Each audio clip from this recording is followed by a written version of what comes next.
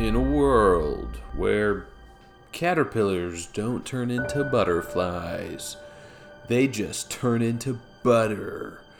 There's only one man who can spread the butter on the toast and stop the caterpillars from turning into butter in the wrong places and making things slippery and too buttery and too covered in trans fats.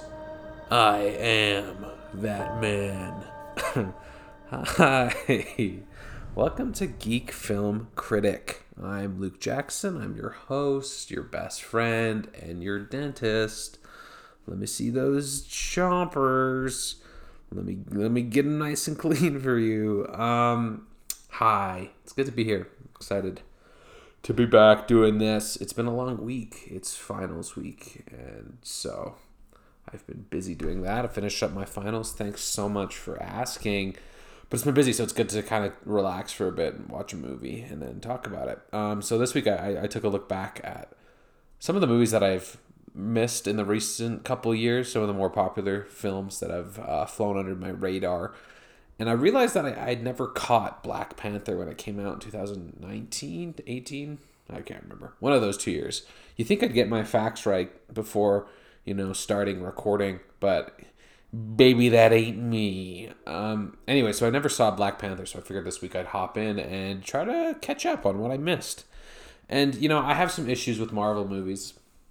As I've grown older, in 2008 when Iron Man came out, I loved it, of course, because I was a child and I grew up on the comic books and all sorts of things. But around the time Captain America's Civil War came out, it's kind of when I realized that Marvel movies aren't good. They're very surface level, and the analogy I always use when I talk about them and why I don't like them is they're kind of like the roller coasters of films, where it's like they're fun for a few minutes, but you don't want to ride them 8 times over, right? And there's not much to them. They're just very surface level movies that are fun, absolutely, but they don't do much to provoke thought or further action afterwards. It's a very amusement park surface level brand of cinema, and that I've kind of grown to dislike over the years and kind of dismiss as serious cinema. I have my issues with it, but I miss Black Panther, and that being said, I've still seen all the movies. I think besides, I don't think I've seen Captain Marvel, but I've seen most of the other Marvel films in kind of the main Marvel canon, except for Black Panther. So I figured I might as well watch it. The Oscars were a couple weeks ago, and Chadwick Boseman was nominated, and I've been meaning to watch it for a long time just because of its cultural importance. So anyways, I decided I'd watch it, and so I jumped into Black Panther. And Black Panther takes place after the events of Captain America's Civil War and the death of T'Challa, who's Chadwick Boseman's character, who's the Black Panther, his father. So T'Challa returns to Wakanda to become king, and he hears of this villain called Claw, who stole from his father and really harmed Wakanda. He killed one of his friend's parents, and all that bad stuff. And when T'Challa returns to Wakanda, right after he's made king because of his father's death, they hear that this villain Claw has resurfaced in South Korea, and so they decide to go apprehend him and bring him in for trial to Wakanda.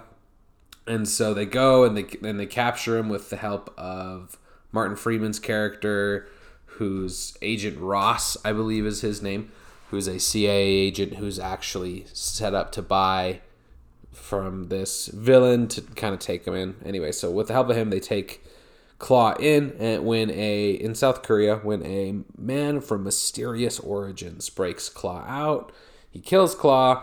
Spoilers. And this mysterious dude takes him. This mysterious guy is Killmonger, played by Michael B. Jordan. And he takes him to Wakanda. And because of that, he gains the trust of many of the citizens. And Killmonger turns out to be T'Challa's cousin, whose father, so T'Challa's uncle, was murdered by T'Challa's father, the former king of Wakanda. So Killmonger has royal blood and a right to the throne. So he challenges the Black Panther T'Challa, wins the challenge, takes the throne, throws T'Challa off the cliff, off of a waterfall, takes over Wakanda, and plans to arm the struggling black citizens of the world to create a Wakandan empire to kind of overthrow all of the elites in the world that have suppressed black people for so many years, is essentially what Killmonger's plan is.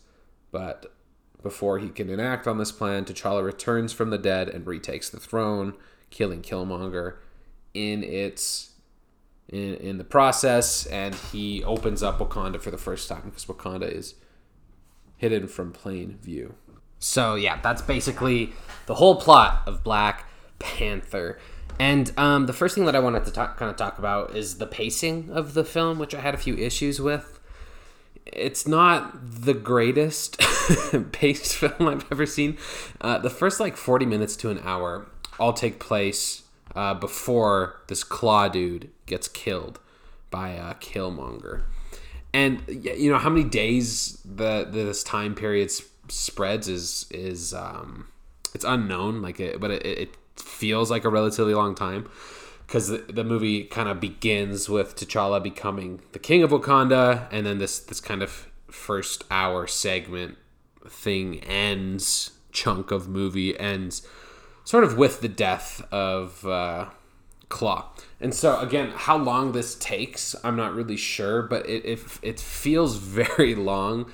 And it's rushed, so nothing really gets to breathe, and we don't really get to take in any of the moments, and it's frustrating, especially because we're meeting so many new characters that have never existed in the Marvel universe before. And one thing that Marvel relies really heavily on in its film is contextual understanding, right? Like if you saw Infinity War, for example, without ever seeing any of the other Marvel movies, I'm sure it wouldn't make a lot of sense, one, and two, probably not be very good, just because you don't understand what's going on. Sorry about that. You can probably hear my dogs killing each other in the background. I have to go separate them and lay down some strict daddy law, because I'm the dad, like the dogs. Anyways, sorry about that. If you come to this podcast for great pacing, much like the film, wow, talk about ironic. Anyways, so the Marvel really relies on context, and so when this film is introducing all of these new characters at the beginning, it's frustrating because we don't really get to understand them or really care about them, because everything's happening so fast, because the time is so uncertain of how long we're with these people. And so the pacing at the beginning, especially in the first hour, is very, very frustrating. And it's also very formulaic. Like it happens, there's kind of three major segments of T'Challa becoming king, them going to South Korea, and them kind of apprehending Claw. These kind of three parts happen. And again, they're very formulaic. They all start with kind of this title card of a location, an establishing shot, and then we have these few lines of witty dialogue, which are so token in the Marvel universe of haha, look how funny we are. And then there's a complication to their plan, and then a fight. And so this happens again about three times. And then once Claw's captured and in custody, the whole movie shifts. And when it shifts, it shifts into some really nice moments, which I actually really enjoyed. But this first 40 minutes really slow the entire movie down and really kind of distract, I think, from the feeling that this movie was going for, and really made it harder for me to like the main characters and to root for them. I think they were fun, and I did root for them because I was supposed to, but I didn't feel connected to them, again, because of the pacing in this first little bit. The next thing I wanted to talk about is kind of some of the inconsistencies in the film, especially regarding Black Panther's suit, because this is another thing that really bothered me, is we don't really understand how powerful this suit is that Black Panther wears. And it's pretty evident from the movie that a lot of his power comes from the suit. At the beginning, he barely wins a fight against M'Buku, his name might be. Again, I'm not sure. For a dude who's doing a film podcast, there's a lot of things I don't know. And so he barely wins this fight without the suit on, but then he gets the suit on and he takes out this whole militia. And so we're unsure how much power he gets from the suit. And then at this point too, there's this car chase when they're going to get Claw, and Claw has this arm, and we get the notion that his arm is made of vibranium, and it's like an arm cannon, and it can do all sorts of cool things. And at one point, this arm cannon like shoots through things, and at one point he shoots Black Panther, who blocks it with like a bookshelf or something, and he gets blown away. And this is when Black Panther isn't wearing the suit, but he gets blown like 50 feet, like he just gets blasted out of there. And then later, when Black Panther has the suit on, his suit completely absorbs this arm cannon. But then at the same time, only moments before, there's a vibranium car, which Claw's arm cannon completely destroys. And so, I'm not sure, it just felt inconsistent. And then at another point too, after Claw gets taken by Killmonger, Killmonger shoots Black Panther's suit with another. We don't really know what it is. He has kind of like a semi-automatic, some sort of gun that he's shooting regular bullets with, and then when Black Panther comes at him, he has a different sort of gun on the gun, which completely blows him back when he's wearing the suit. And so it didn't make a lot of sense, and it just felt very like the suit would absorb the power when it was convenient, absorb the blow when it was convenient, and it would not when it wasn't. So it just felt like it wasn't established, and it made the world feel very flippant. And this kind of gunshot while Killmonger blows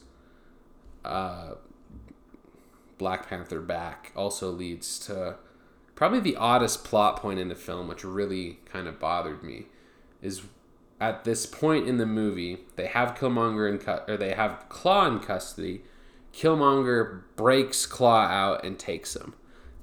Pretty simple. The way that they got Claw is they met with Claw in a South Korean casino. Claw runs away. They have a huge car chase. But then when Killmonger takes Claw and drives away in a car, they don't chase him. They just kind of bail. Which made no sense to me, because like the scene before was also a car chase. Clearly they're okay with car chases. Even though that their base just sort of got blown up in South Korea where they're holding him custody, the casino got blown up and they totally bailed on it. And so why they chose to bail this time made no sense to me. And they didn't do it to further the plot so Killmonger would go to Wakanda like the Doi. That's why it happened.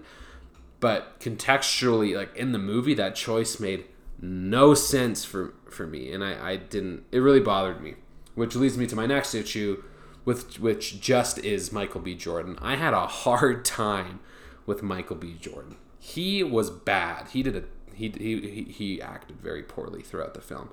He looked great. Absolutely, he looked great. He might be the most attractive Marvel man ever. Definitely the best looking villain we've ever gotten. But holy crap, could this dude not keep up with the other actors? Each line he had was cringy, and he did not have the acting chops to keep up with the other actors, right? Like, he's on screen with actors like Lupita Nyong'o, Daniel Kaluuya, Forrest Whitaker, Chadwick Boseman, like these amazing, Angela Bassett's in there, like these amazing, talented actors. And Michael B. Jordan, just stuck out like a sore thumb because he could not keep up with these actors. And he really brought down the energy, I felt, of each scene he was in. And there were just like some of his lines that he had were really bad. And he did such a poor job that it made the writing look bad, right? And Killmonger's character, he's Wakandan, but he's from America, right? He was born in America. He was born in, from what we understand, sort of the rough parts of Oakland. So he has this dialect, which would be common if you went and talked to someone from the streets of Oakland, right? But the dialogue only exists in the writing the dialect, only exists in the writing and is not brought forth at all by Michael B. Jordan. It really feels like he's just reading lines. No emotion, just words. And I don't think that it was Michael B. Jordan's fault, like he wasn't trying. I really just don't think he was as good as the rest of the actors, which is a problem, I think, in some of these Marvel movies is they've become so popular that they can bring in these really heavy hitters, right? These really, really strong, classically trained actors that are fantastic, that really can bring performances to life. Not to say that Other ones are like Robert Downey Jr. isn't like he's a great actor, right? But he's Iron Man. You know what I mean? And so Michael B. Jordan comes in because he's Michael B. Jordan. He's a big deal. He's in Creed. He's worked with Ryan Coogler, the director and writer, in Creed. And so it makes sense that he's in this movie because and again, he looks fantastic, but he just could not keep up with the other actors. The last thing that really bothered me about the movie was this whole idea that Wakanda is kept secret, right? This is introduced right from the first line of dialogue, right? From the first sequence where I think it's T'Challa and his father's telling him the story of Wakanda. We just hear voices, we don't really see, but we're getting this history of Wakanda and the fact that it's hidden. And this whole idea is an underlying theme in the movie, that Wakanda has these resources that they've kept secret from the rest of the world. But it's only really dealt with when it's convenient, right? From one of the first things we see is these two Wakandan. It's in the past, and these Wakandan warriors go to visit the past king's brother in the past, whatever, not important. But there's like a ship that they take, that they leave from the ceiling, that kids in the basketball court below are like, what's up with that? And so, and like, there's a scene where Black Panther literally puts his suit on in the street. Everyone sees him, right? They bring vibranium cars into South Korea, which I don't understand how they got there, but they have this technology that they're like flaunting, not in Wakanda.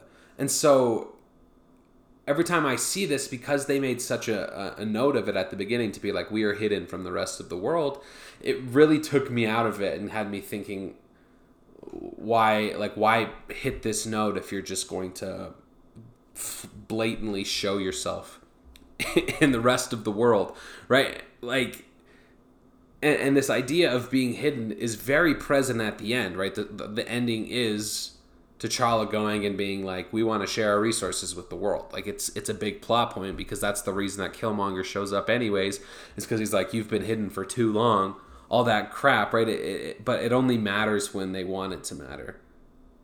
And so that was frustrating to me. And like, there's this one part where Okoye throws into one of Claus's cars her spear made of vibranium, and she doesn't get that back, right? So there's and a big point of the movie too is that all of that vibranium is gone, right? There's no vibranium. It's this very rare resource, even though Wakanda's built on it. But she just left her spear in South Korea.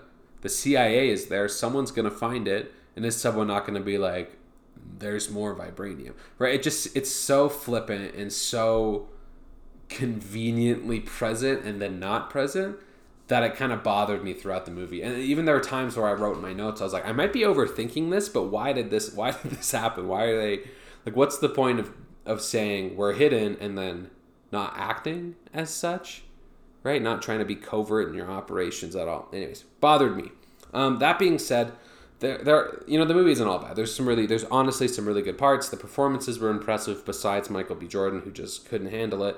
And I think everyone did a good job. And there were also some like really impressive fight sequences that I think Marvel really finds its stride in. Is its kind of cool fighting sequences, and obviously like they're all CGI and whatever, but they're fun to watch. And there's this one scene that it's this really cool long take. It's one take, and we're in this South Korean casino, and we're with T'Challa and Nakia and Okoye, I don't know how to pronounce the name, so I apologize if she's listening. Anyways, it bounces between them as they are fighting some of Claw's men, and it's a really cool shot as it goes through, and it's a cool sequence. And so there are some really, really good movements, or some good moments in the film. But overall, like most Marvel films, this movie is fine. It's fine. It's mostly forgettable. Am I ever going to watch it again? No, I'm never going to watch it again. Did I hate it? Not at all. It was fine. But it's not going to stick with me. I'm not going to be thinking about it tonight. I'm not going to think about it tomorrow. Right? And, if I'd have to rate it, I'd give it 3 inconspicuous vibranium cars out of 5. Like, it's an average movie at best. But that being said, I can see why this movie was so important to so many people. And I would never want to take that away from anybody. And it's It's written by a black director, by a black man, written and directed by Ryan Coogler, and right? The cast is it's a black cast, which is just so rare in cinema today, especially popular cinema like a Marvel movie that, right? And it's so heavily influenced by African and black and hip hop culture again, which is so rare, especially in a Marvel type movie. And you know, that's so important. And it's not that I didn't get it and I couldn't enjoy it, but it was very apparent to me through this movie that I was not the target audience, right? Which is rare as a white guy because everything is targeted at my demographic, which is, you know what I mean, a 20-year-old white dude. And it's not like I'm upset that this movie wasn't targeted at me. I'm just trying to make the point that that was apparent.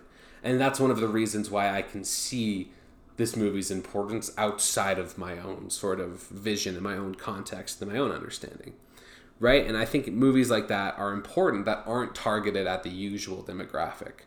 Martin Freeman, he's the only white dude who has a major role in the film. He was asked about being the only white dude in a predominantly black cast. And he said, quote, "You think, right, this is what black actors feel like all the time," close quote. So in an industry that is predominantly white, you know, it's interesting to kind of flip it and to get this perspective from Martin Freeman, who was a very, very prominent actor, who was like, you know what, this is what it's like all the time for black actors. And so why is that the case? You know, it makes you think about that. And it kind of this whole idea of me not being the target demographic kind of reminded me of my experience with Greta Gerwig's Little Women, which came out a couple years ago as well. Right? Greta Gerwig directed and wrote it not for men, but it's for women. That's the target audience. And it's not that me as a man can't like that movie or enjoy it, but it's just part of the reason that it's so important is because it was so impactful in the women for the women in my life. I think what I'm trying to say very uneloquently here is that I appreciate what Black Panther did for the black community because it did something that Marvel movies have never done in the past before. Marvel movies, which are so predominantly white dudes, right? If you look at the Avengers, all of the Avengers are white dudes, right? And so what Black Panther does is it switches that and is inclusive and has representation, which is so important. And I think it's a monument in black cinema. And I think it's very important, and I would never want to take that away from anybody. And because of that, I didn't feel right because of my own personal feelings about the movie subjectively. I don't think it's very good. I don't think it's a very good movie objectively.